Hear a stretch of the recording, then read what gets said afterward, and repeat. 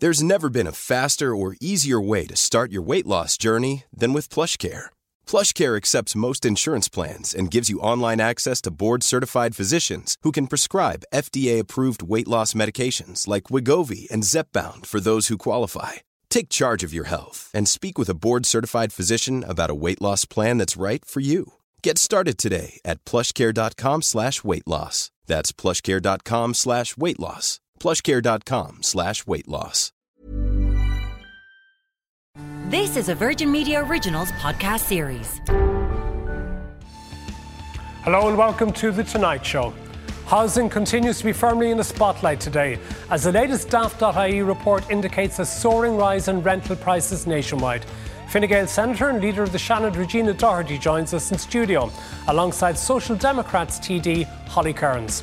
On International Nurses Day, the INMO highlights the impact of the pandemic on our nation's frontline staff and gives a stark warning of a return to pre-pandemic hospital overcrowding. Protests at Cork University Maternity Hospital today as women recount the trauma of attending appointments alone. And as the Brits Music Awards trials a 4,000-strong audience last night, we look ahead to the possibility of the return of live music events. And festival director Melvin Ben says there's no reason why the electric picnic can't go ahead. Get in touch via Twitter and the hashtag TonightVMTV.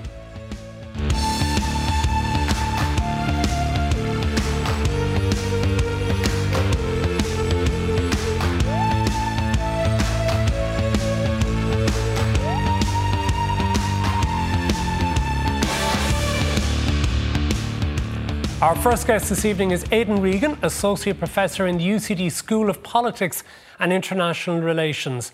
So, how have we got to a situation where rents have doubled in a decade, that we seem to be back with the old Celtic Tiger nonsense?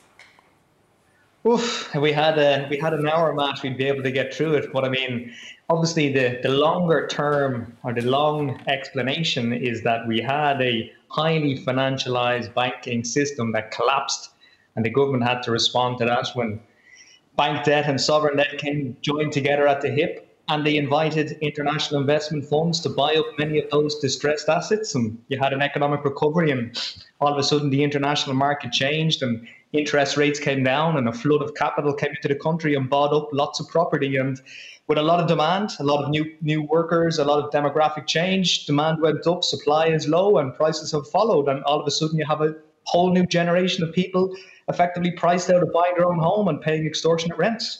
And isn't it worse that the situation is that the rents are now higher than mortgages, which is shocking to many people who feel that rent is something that they pay almost in the interim while they get together their deposit to be able to buy their own home? Yeah, and I think this is a qualitative change for those born in the late 80s or early 90s, whereas in the past, a lot of those people in their early 30s would have expected to purchase their own home, would have been in a position to buy a reasonable house or an apartment.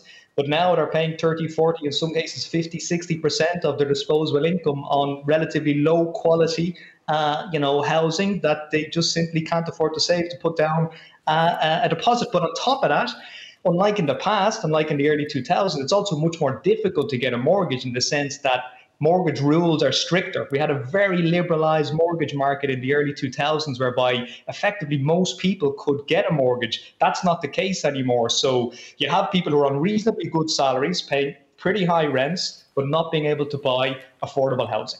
And is there not another issue that they're being told that they should make do with the idea of renting for life rather than buying? But in addition to that particular thing, they've been told to go live in apartments, where Irish people seem to want to live in a house with a bit of grass in the back garden and a driveway to the front. Yeah, I think, there's a lot of talk at the moment about constructing 1-2 bed apartments in the city, and that's the kind of future type of accommodation people will live in.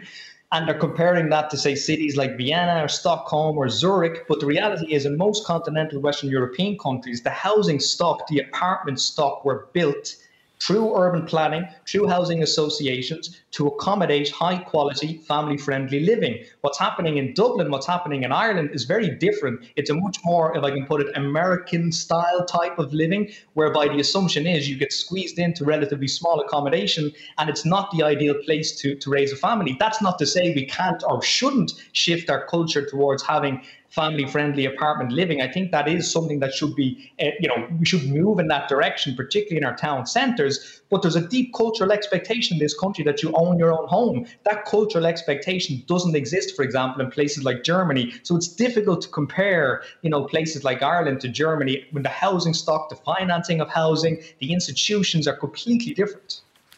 Aidan Regan, thank you very much for being with us here on The Tonight Show. Well, we're joined by Fine Gael's Regina Doherty and the Social Democrats' Holly Kearns. It's hard to know nearly where to start with all of this at this stage, but on the issue of renting, do the Irish people really want to be renting long term? Because that has been a strategy and encouragement of Fine Gael governments over the last decade. Yeah, well, I don't think it has, but the answer to the question that you asked me is no. And I think Aidan is right. It's in our genes. It's nearly like in our DNA that when you grow up, you can rent for a few years when you're a young one, and you save your mortgage deposit, you get your mortgage and you buy your house with the grass in the front and the back garden. That's just the way we're built. That's what we expect to be able to do. And it's what we should be able to do, which is why, and I, in a kind of a weird way, I very much welcome that we're right back into the centre of politics as normal, because we've had a whole year and a bit talking about COVID, and housing is probably the biggest issue that we have to resolve in this country, and it's nice to be able to talk about it again. We've two major pieces of legislation that are coming in the next number of weeks. The Affordable Housing Bill is starting in the Shannon on Monday, and that's going to do four very significant things. It's going to introduce cost rental. It's going to get our local authorities actually building again, something that they haven't done since the 1990s. We're going to increase our Part 5s to 20% when they were always only 10% of the bills that private developers will do. And then we're going to give some people a dig out and a handout with getting on the property ladder if they can't themselves. And then we have the Land Development Agency bill coming in the next couple of weeks, where we'll actually see the state building on land that it already owns. But Holly Kearns, can I turn to you on this? Because not everybody is going to be in a position to be able to buy. We've always had a cohort of people who have had to rent and often needing state support to do so. Do you think that the initiatives being announced by this government are going to start addressing these issues? Absolutely not. And just to initially go to the point of renting and, the comparisons in Europe and all of those things, important to note that rents have increased in Ireland by 62% over the last 10 years, whereas the EU average is just less than 15%. So there's no comparison there either. And then in relation to the so-called affordable housing bill that the Minister is bringing forward, that sounds great. However, what the Minister believes is affordable is, for example, 400,000 for a home in Cork. It's much more in places like Dublin, the commuter belt. But in order to get a mortgage for that, you'd have to be earning 114,000 a year. So it's very far removed from reality. And you refer to handouts there. People are not looking for handouts. They're looking for the right to own a home. You said a handout or a dig out.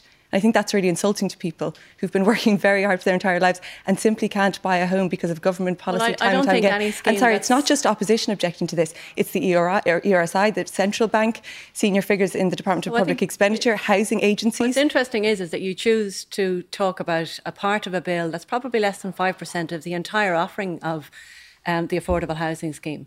So what would be interesting to know from our perspective is where the Social Democrats actually stands on the entire affordable housing scheme. You've made it very clear that you don't agree with the land or the shared equity scheme, but that's a tiny percent of the overall bill.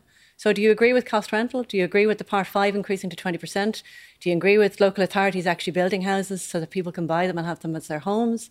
Like, where do you stand? Well, yeah, obviously we agree with local authorities building houses. But then why focus in on a tiny part of a bill that's probably the most progressive housing bill that has been brought into legislation in about 20 years? It's quite simply untrue that it's the most progressive housing bill in 20 years. We're literally repeating mistakes of the past. So introducing cost rental that we've never had in this country before to make sure that people can rent houses at 25% less than the market value isn't progressive. Increasing the Part 5s from 10% to 20% isn't progressive. Making sure that local authorities that haven't built since the 1990s to make an intervention related to investment funds who are spending 53 million a week. Well, there's plenty of things that they would do. So what would you do? What parts of it would you change when the Affordable Housing Bill comes? What will you do next week? For example, intervention in relation to cuckoo funds who are spending 53 million a week in Dublin and the commuter belt area. You already know the minister, the two ministers have announced that they're going to do that. And they met this morning with the Attorney General and probably announce stuff next week. Then how is it that 53 million has been spent a week from cuckoo funds buying up properties in Dublin? The interesting part is, and that there are recently, so many 50% of properties bought up by a cuckoo fund were left empty because they didn't want to reduce the rents. That drives up rents nationally all over the country. There's nobody actually arguing with the fact that there isn't huge amounts of challenges with regard to delivery of all aspects of the housing market, whether it's rental, whether it's affordable, whether it's social, whether it's private, whether it's self-build. We know we have challenges. And what we've done is brought through 2 very progressive pieces of legislation that will give significant more in the offerings. And what I'm wondering is what the Social Democrats have done other than sniping at the side. Well, no, the Social Democrats and other opposition parties have put forward solutions, as have, like I said, the RSI, the Central Bank. Well, can I ask you, just tell me, how would you get rents down from their current high levels? Well, an intervention in relation to cuckoo funds would have a massive impact, because when they're buying up... Because if they aren't building the apartments at present and they actually are financing a lot of their construction, if we don't get additional supply, are we not going to have an even greater shortage of rental accommodation, which will send prices up? No, when they're buying up that many properties, and then, for example, like I said recently, an investment bought up by a cuckoo fund, 50% of the properties were left vacant because they didn't want to reduce the rents. Then we have all of these vacant properties because cuckoo funds have no responsibility to people like the government do. Who will build the apartments if we don't allow investors to come in and help finance them? The state needs to start building homes. And of course, there's room for some amount of investors. I don't think anybody disputes that. Just on the point of where would the state get the money? How much would it invest? And would it not be cheaper for the state to be buying houses rather than apartment blocks, which tend to be much more expensive to construct, which is why the funds have been brought in to do that? Yes, but when the funds leave 50% of houses of a development empty because they don't want to reduce the rent, that rises rent prices across the country, and that is directly linked to people entering into emergency accommodation. Let me go to you, Regina, currently, in relation 8,000 people in emergency because accommodation. Is there not a problem here as well that a large part of the rental increases has been the failure of the state to build social housing, so the state then goes out and rents private accommodation, which otherwise would be available for rent in the private sector? There's a number of problems, Matt, over the last number of years. And so, first of all, institutionally in Ireland, we haven't had investment landlords. We've always had the person who has the one other house or started their life off in an apartment and then bought a house and kept the apartment to rent it. That's historically what our landlord system has been in Ireland. Over the last number of years, a lot of people have actually come out of that landlord profession, for want of a better word, and it's not the right word to use, because they were either in negative equity and they finally came out of it and they were able to afford to sell, or the likes of Airbnb have come in and taken over that rental market. So we've got those pressures on it. But we've also got the fact that we haven't built anything that we've been able to rent as a country, as private investors, at all, probably for the best bones of the last 10 years. Isn't the real issue that the state wasn't building social housing, anything. And instead of actually making that investment, has been spending money on the HAP and various other initiatives, and that has created, in addition, further pressures on rent for those in the private sector. So a lot of what you say is true. So the state didn't have any money to build from 2011 till 2015. We started again in 2016 with 5,000 houses. The next year it was 7,500. The next year it was 10. So over the last 6 years, the state has built 85,000 houses. But in the next 10 years, we need to build 350,000. Sorry, has the state built it, or has the state purchased many of those houses from those who've already built them? No, the likes of the HAP rentals or the affordable housing schemes are different. These are actual CSO figures of new builds turned on with electricity. So they're actual new builds. Now, obviously, some private people have built those houses, but as a country, not the state. As a country, we've built 85,000 houses. For the next 10 years, we need to build 350,000 houses. And that's going to cost about 90 billion euros. Now, the state can probably afford about a third of that 90 billion. So there has to be both private developer built and investor financed built for the other 2/3. And so there is a place and a time for all of the inputs into it. And some of them has to be cost rental, some of them have to be rental private, some of them have to be social, some of them have to be affordable, some of them have to be private dwellings. There's a space for all of that over the next 10 years, and there's a space for people to finance that.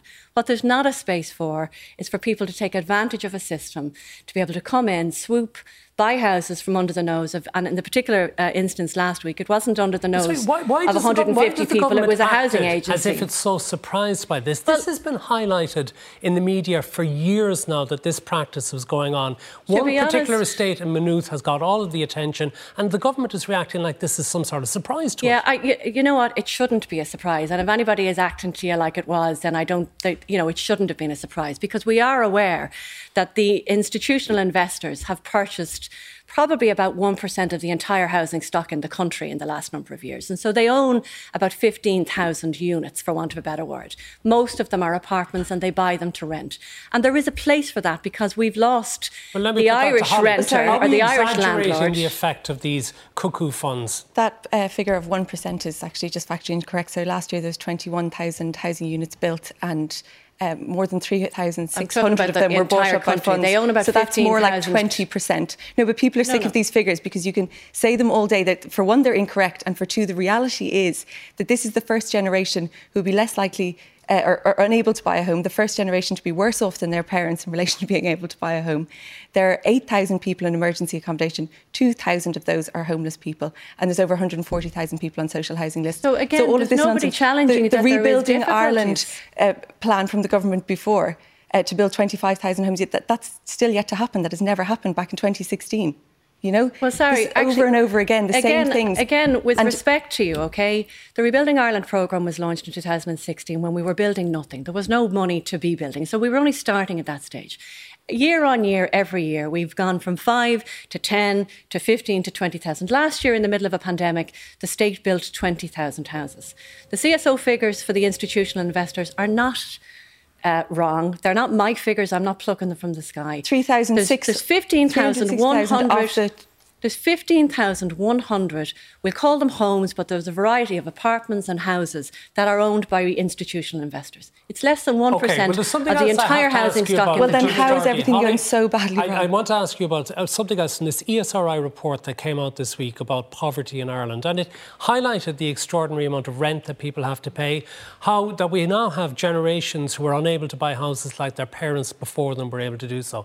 But what was most damning as well is that there are many people in their 20s who are earning less money than their parents did a generation ago for the same work and who have much, much higher expenses. What does that say about what this generation of politicians in the last decade has done to the younger generations, giving them nothing and also leaving them with enormous debts that will have to be paid off in the future? So again, I'm not denying, Matt, that there are definitely challenges, and there's challenges for different generations. In the 80s, we had mortgage interest rates of near 20% and people had to cope with that. In the 90s, we had an absolute glut of building and everybody was told, go off and buy 2 or 3. Those people were still better off at 20% interest rates than this generation are now. In the last 10 years, we've had to recover from a catastrophic collapse, not only in a housing market system, but in a banking system. Yeah, but have we recovered at the expense of young people? That we tried to restore a generation who had lost a lot, but did so at the expense of the younger people coming through who can't afford houses and who are getting paid way less than the generation before them did. And again, what we've recognised in the last number of years is that we've had a youth unemployment problem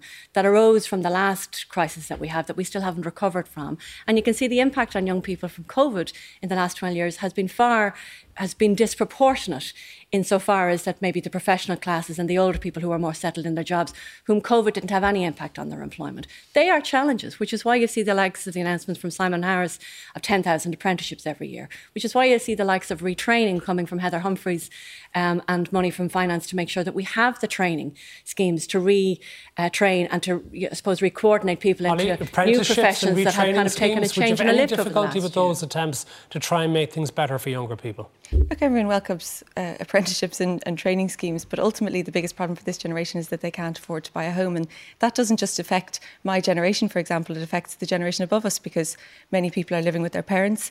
Then so many people just move abroad. I have so many friends and family members who live abroad and would love to move home but simply can't because they can't afford to buy a home here.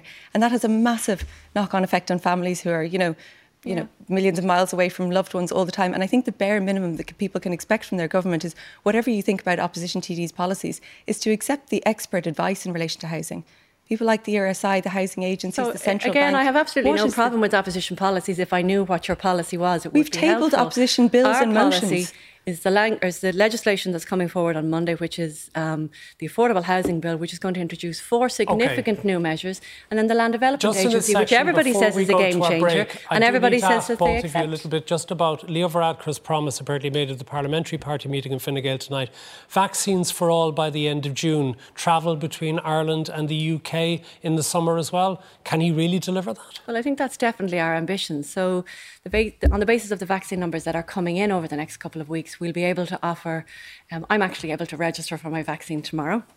So we're offering people in their 50s the opportunity to register, and you'll be getting your vaccine in the next couple of weeks. Hopefully next week we'll be offering people in their 40s. We're still only in May, so there's no reason why we can't think and expect that people in their 30s and 20s will be offered the opportunity to register in June.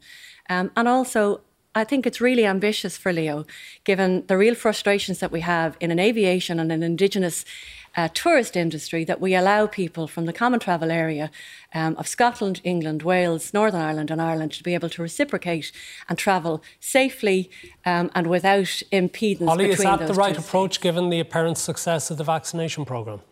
I suppose it depends on how the vaccination programme proceeds from here, and I hope that everybody vaccinated as soon as they're aiming for. Genuinely, I really, really do. I think that's what everybody wants, and I hope as well that we'll use, all of the science available to us. I still don't think it's too late to fully resource the public health team, so if we have outbreaks in certain areas, they can be properly controlled. We also need to include more community pharmacists, I think, in the rollout of the vaccine if it's going to escalate to that kind of extent, and that's really important. But also we need to be looking at the use of rapid antigen testing for different events, because most importantly, I think the arts and the hospitality sectors have really suffered, and that is a really useful tool that could be used to make these more safely if they are going to be. And that is something we'll be addressing later on. The panel is staying with us, and after the break, the INMO warns of pre-pandemic trolley figures and of a healthcare staff burnout.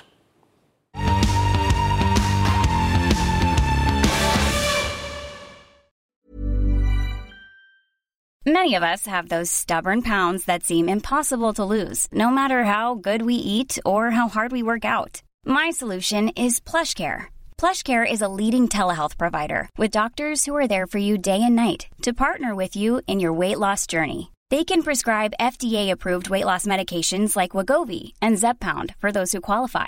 Plus, they accept most insurance plans. To get started, visit plushcare.com/weightloss. That's plushcare.com/weightloss. Hiring for your small business? If you're not looking for professionals on LinkedIn, you're looking in the wrong place. That's like looking for your car keys in a fish tank.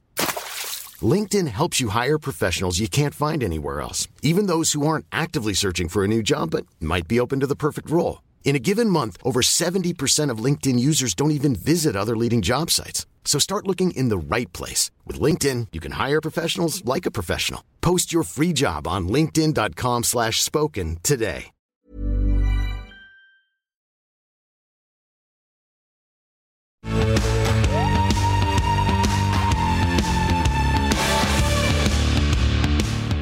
Welcome back. Now, the panel is still with us, and on the line we have Tony Fitzpatrick, Industrial Relations Officer of the Irish Nurses and Midwives Association. On International Nurses Day, how much appreciation do you think are your members feeling for all of the work that has been done in the most difficult of conditions over the last 14 months or so? Well, Matt, happy International Nurses Day. And I think it would have been a great opportunity for the government on International Nurses Day to recognise the contribution that they've made over the last 12, 14 months with regards to the pandemic. And unfortunately, there was International Midwives Day last week as well, and they didn't avail of that opportunity. So I think on the front line, it's important to recognise what nurses and midwives have done. So for the last 14 months, they've been involved in redeploying from theatres to ICUs to respond to the various waves that come along. They've redeployed to COVID wards. They've dealt with very traumatic events because visitors couldn't go into those hospitals. They had to be the link with the family in dealing with very trying conditions at that time. We've seen in the community where PHNs and CRGNs have had to redeploy into residential services in the private sector. They've had to set up contact tracing.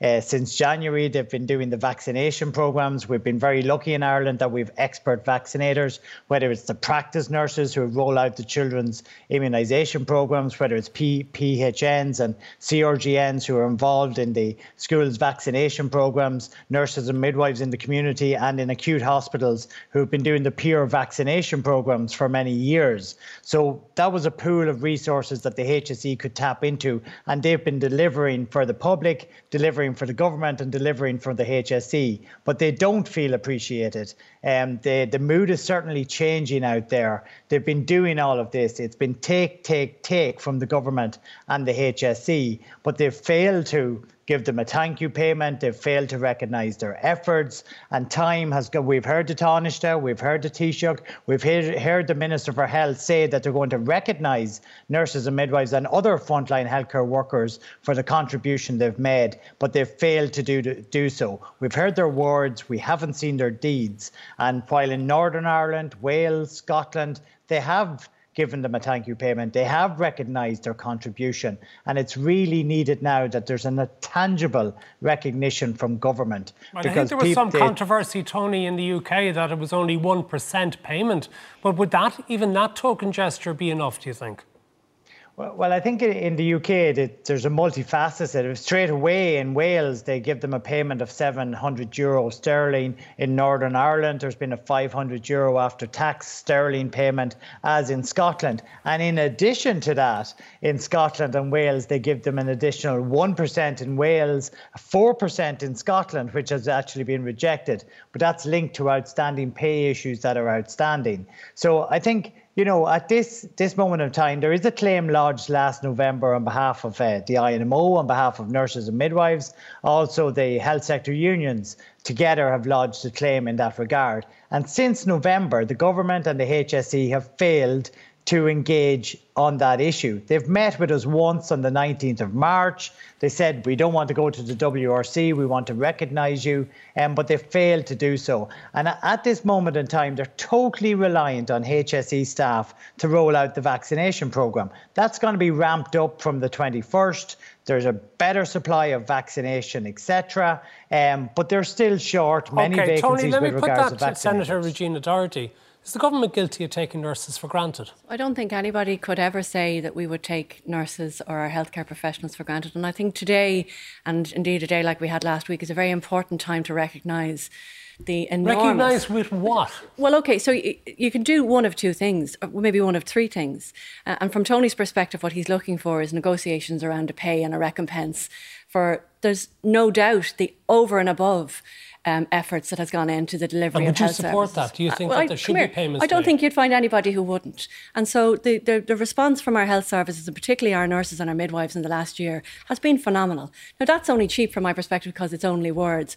But the government is prepared to sit down, and I'm sorry that they haven't met since the 19th of March, but it is something that we do need to recognise, and that's before we get into the next round of pay-related talks for the public sector deal for the next So maybe a separate generation. one-off bonus? Like the way, you know, the fat cats are able to give themselves big bonuses if the profits come in ahead of expectations. This is literally life and death stuff. It's genuinely something that the unions are professional organisations that doing, and once they get around the table, I know that they will do it. But on the other side, what we need to do is to recognise, and I think there was a report yesterday that said that our nurses are coming off their shifts mentally fatigued. They've had an extraordinary year and they've given extraordinary. So what we need to do now is to give back to them and show that we've heeded what they told us was wrong with the health service before COVID. And it is kind of good to see, not that it's good to see trolley numbers again, but it's good to see we're going back to normal business and delivery of service. We need to recognise what they told us, which is to take out the elements in the acute system and put them into community. And that's the announcement that we had with Sláintecare yesterday. So I know Tony, everybody... Could it be that maybe what nurses would appreciate more is extra hands on deck if they had more staff to try and take a little bit of the burden off them?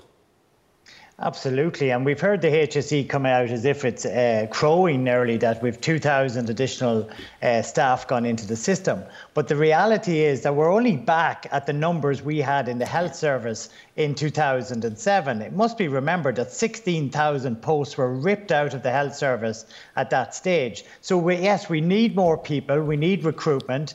All of those elements are good. And Regina rightly referenced Sláintecare, and we're in favour of Sláintecare. But there needs to be engagement and consultation on all of those various issues. So I think it is important that Regina gets the message and the government gets the message.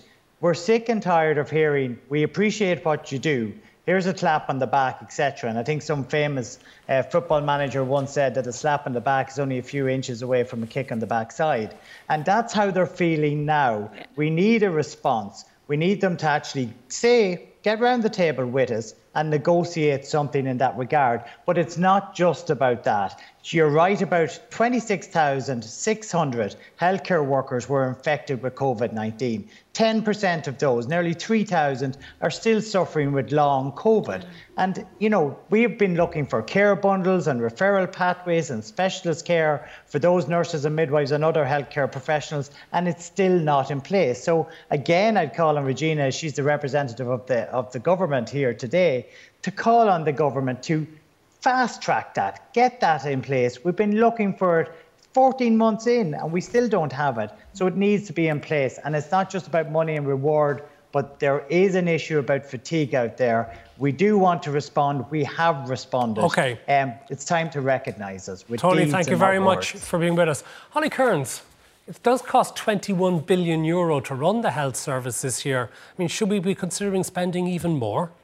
Yeah, and, Tony rightly highlighted, like the International Council of Nurses highlighted, in the global nursing workforce, severe fatigue after the pandemic. And it was back in November, the INMO lodged, an emergency thing to request kind of compensatory leave on account of the burden they've had to bear. And I think today would have been a really suitable day for that to happen. But I mean, any time, I think it would be welcome. And looking across at other countries, giving some kind of reward to nurses, I presume, it's even harder. And then, of course, going forward, we can't go from a COVID crisis to an overcrowding one. And there's things specifically the INMO are looking for. For example, an increase in acute bed capacity. At the moment, it's 2.8 per 1,000 people in Ireland. An increase in 25% of staffing gradually they're looking for.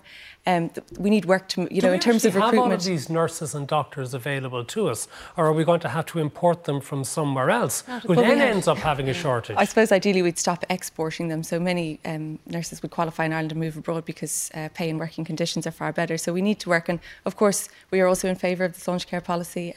Roisin George will be the architect or one of them of that particular policy. So I think we all agree on that, but that needs to be escalated. When we kind of went into this global pandemic and there was this budget unlike any other, I really thought that would be the time when it would be really escalated quickly. And I think it's the very least that our nurses deserve after everything that they've been through and everything they've done for this country. Two things is, number one, that the $4 billion announced yesterday is over the next 3 years, but it's front-ended to this year and to next year, which is really good. And I think the extra staff are based in the community, which is to take away some of the extra pressure, I suppose, on our acute system. We have 3 new elective hospitals that are going to go to build this year. But the most important thing, I think, and Holly is right, is to encourage, and we've seen in the last year a massive increase on the CAO applicants for our nurses, our midwiferys and our doctors, because there's a huge draw for the huge professionalism and the phenomenal, remarkable, I suppose, flexibility that has been shown by our health service and their dedication. And that's really drawn our younger people to that profession. Okay. And I think that's a real credit to them. I want to move on to the issue of midwifery, the maternity hospitals and the absence of partners for very important moments, including in some cases childbirth. It seems, Holly, that the government wants the men particularly to be allowed in, and yet it seems to be the hospitals don't want them for whatever reason. What's going on? Why can't they just be instructed to do what everyone thinks they should do? Well, yeah, like you said, it's great now that finally the government are saying that they want to allow birthing partners into all stages of the maternity journey. However, that has not been the case throughout this pandemic. We saw last summer, restrictions eased across all of society. You could go to the pub, you could go to a wedding, and you still have to go and give birth on your own. But like I said, it is very welcome that finally that push has come from government. And there's a couple of things that I think they could still do. Back in December, they actually, due to lots of pressure, and important to note that this group in society do not have an organised lobby like other sectors in society. So this was, I think, slower than most things for the kind of realisation of how important this is and, the experience that families are actually experiencing. So then in December, they reclassified partners as essential accompanying persons for the 20-week scan. But then how would they somehow become unessential for the remainder of scans, for most of labour? So, yes, it's great that, and I was delighted to see Tony Hoolan saying that in the news the other day, that there is no health reasons for this particular rule anymore. Nobody understands why it's happening, why hospitals continue. But another thing that the government, the HSE, could do is to actually reclassify partners as essential accompanying persons for the entire maternity journey, because that does reclassify things. It makes it different, and it did for the 20-week scan back in December. So I would encourage them to do that. Okay, but Regina, does this suggest that many of the hospitals have been acting as a law unto themselves, despite the fact that they've taken vast sums of money from the state? No, so first of all, it wasn't the government that stopped partners from going. It was the medical advice and the clinical time. The government didn't kind of call for any changes in relation to that. Well, in fairness, because of the medical advice that was given, I think you're hardly likely to see non-medical professionals challenge it. Well, be careful what you have in relation to that, because I think parents more than anybody care about their What you have seen this week is Colm Henry, who's our chief clinical advisor to the HSE and the Department of Health, come out and say that the clinical conditions are now right. In my mind, for once, I think I'll actually agree with you, having had 4 babies, that the clinical conditions should have always been right. Fathers and partners are not, extras in the event of having a baby. They were there at the beginning. They should be there during, the middle and the end. And so I think it's very welcome that Colm Henry has written to all of our maternity hospitals today, say no ifs, no buts, no ands. Partners should be there for every part of the journey. And if a hospital has a difficulty with that, for whatever reason, and there obviously are reasons, because we don't see a uniformity across the delivery of services, maternal services for women in this country at the moment, they need to stand up and tell us why so that we can fix it. And it may be that I don't know if you heard on radio on Saturday, the master of the Coombe come out and say because of social distancing, they had to put in prefabs in their car parks. If there are reasons, we need to fix them, and women need to be allowed to have their partners with them at every stage for pregnancy. It's not too much to ask. It's a right. End of. Very briefly, I want to ask you a little bit about antigen testing and Mark Ferguson, the Chief Scientific Officer, and various other doctors bring forward a report to recommend its use. And it seems that senior figures in the Department of Health and HSE don't want it. Shouldn't the government just take a position in relation to going ahead with the Chief Scientific Officer's I think they advice? have, actually, and I very warmly welcome this, because I felt there was an awful lot of mansplaining going on over the weekend, and I don't mean that disrespectfully, because it wasn't only being explained to women. We were being treated like we were thick, that we couldn't go into a retail outlet or a chemist and buy an antigen test, read the instructions and know its limitations, but use it in an effective manner. We were being told basically that we'd lose the run of ourselves and we'd go off and misinterpret it. It's very insulting, but it's about a level of control that has existed or we've given to a certain group of people in the last 12 months. Well, has the government conceded too much control to so no, some we of these haven't on this advisors? issue, because we've got pilots already going on with the Department of Higher Education in 2 universities. We've Catherine Martin already organising for events to take place in the beginning of June that I think you're probably going to talk about in the next section around the arts and sports and culture. Leo Varadkar is bringing out new guidelines next week for employers to use antigen tests. They are not the be-all and end-all of everything, but they are certainly one part of an overall plethora of things that we can use to make sure that people are more confident in their daily goings about, whether it's work or whether it's sociability or play, and to make sure that we give everybody every opportunity to do so comfortably and be safe. Thank you very much to both of you for being with us here on the programme tonight. After the break, last night the Brit Awards hosted an audience of 4,000 people with no masks and no social distancing. Dare we dream of live music events this summer? Electric Picnic organiser Melvin Benn is very optimistic.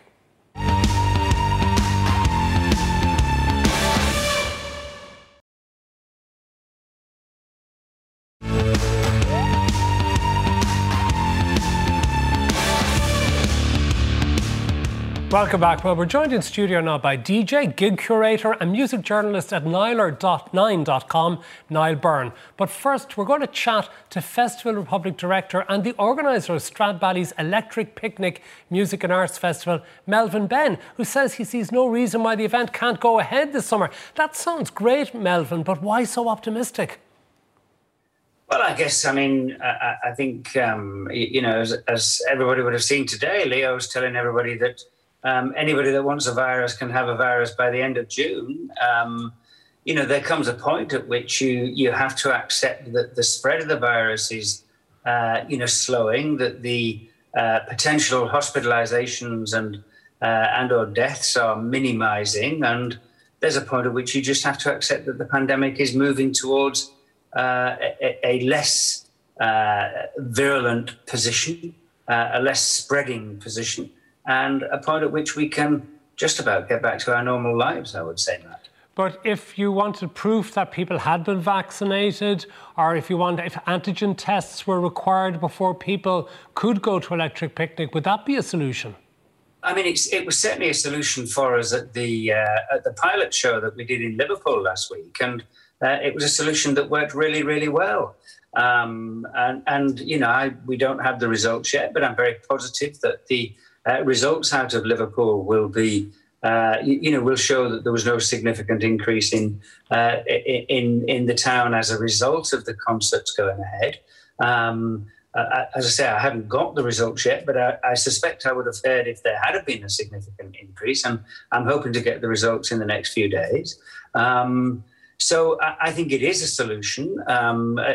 For the Liverpool pilots, we just tested people. We didn't check any vaccination status. But what we'd be really clear about is that, this wouldn't be something that would be available to people only that were vaccinated. We would have to accommodate people that were vaccinated or had chosen not to be vaccinated, because I think, we want to have a universally available festival, really. Now, of course, one of the major costs involved in any festival is insurance. But do you think that you will get insurers who will cover events? That's the challenge. Probably I sort of feel that that's the bigger challenge than the challenge of ensuring everybody there at the festival is COVID clear, actually. I think the bigger challenge is getting government to underwrite an insurance policy, because very clearly we've worked really hard trying to get the insurance market to provide that policy, and they're not doing so. So that, I think, is it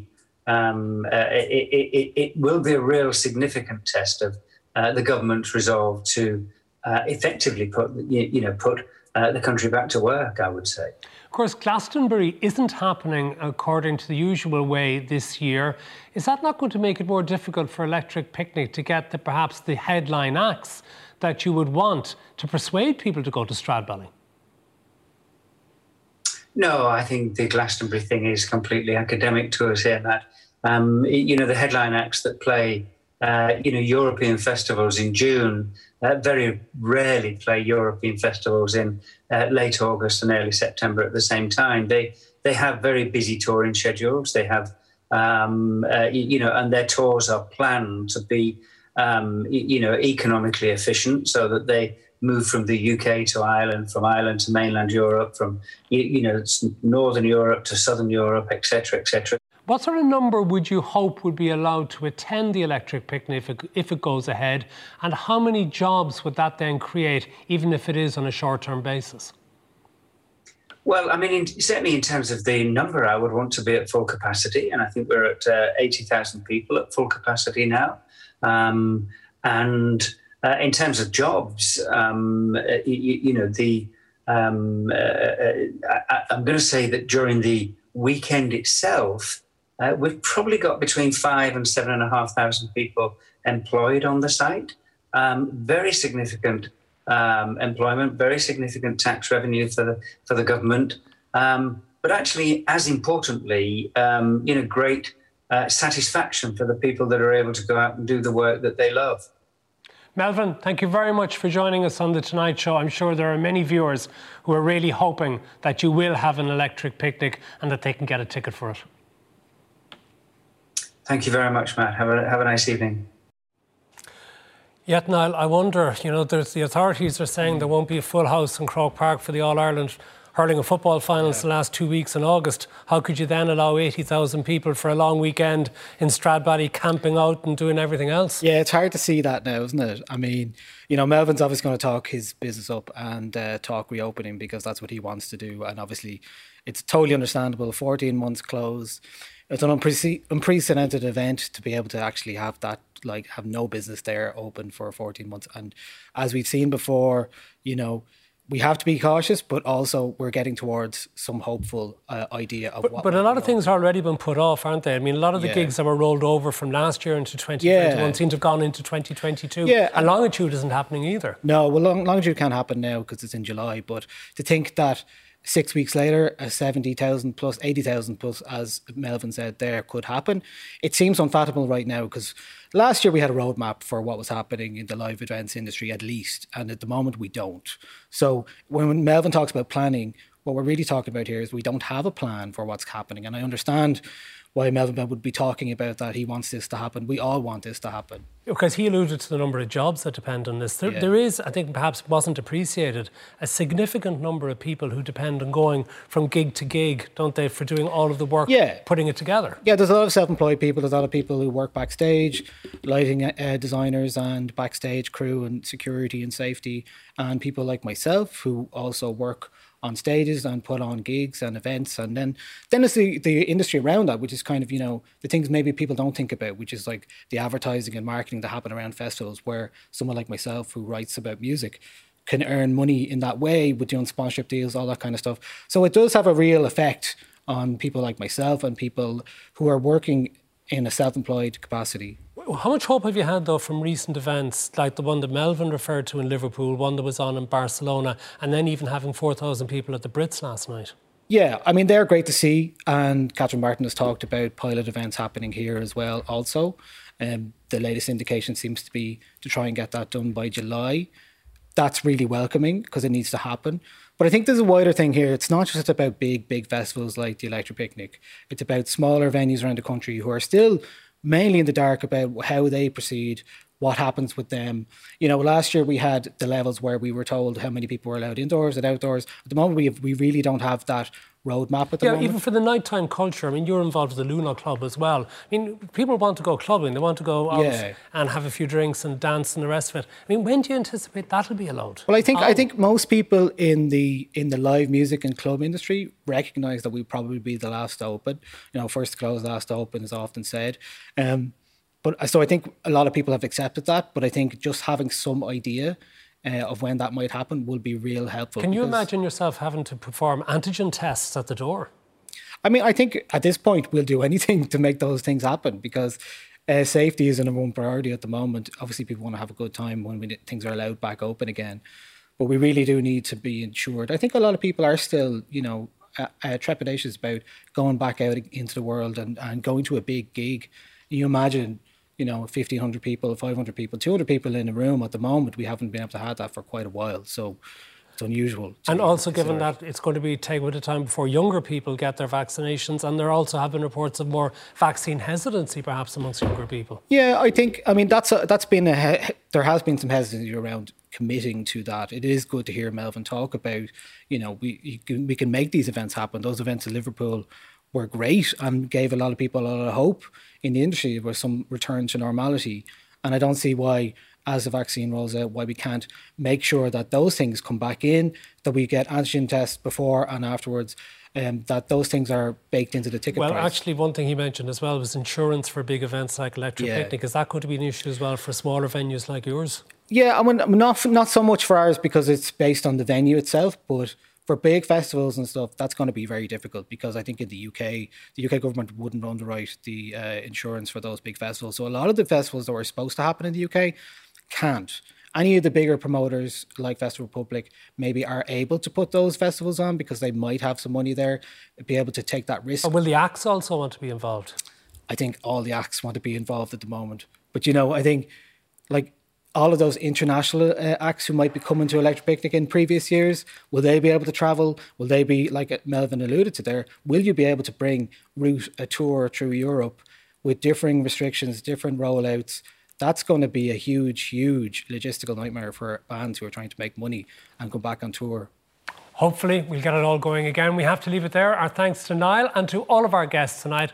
I'll be back on radio on Today FM tomorrow afternoon and back here again with you tomorrow night at 10 o'clock. Good night, stay safe.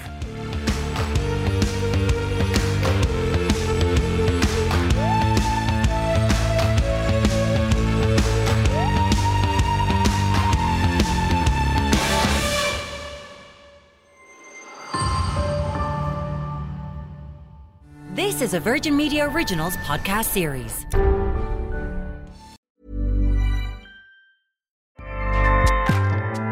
Acast powers the world's best podcasts. Here's a show that we recommend.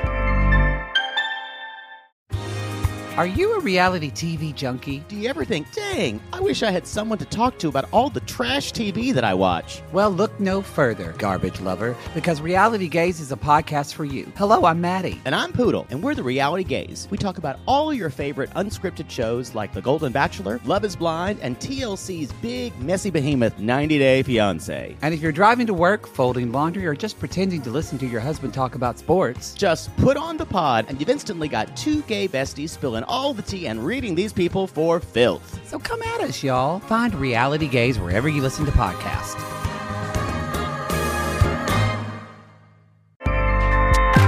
Acast helps creators launch, grow, and monetize their podcasts everywhere. Acast.com.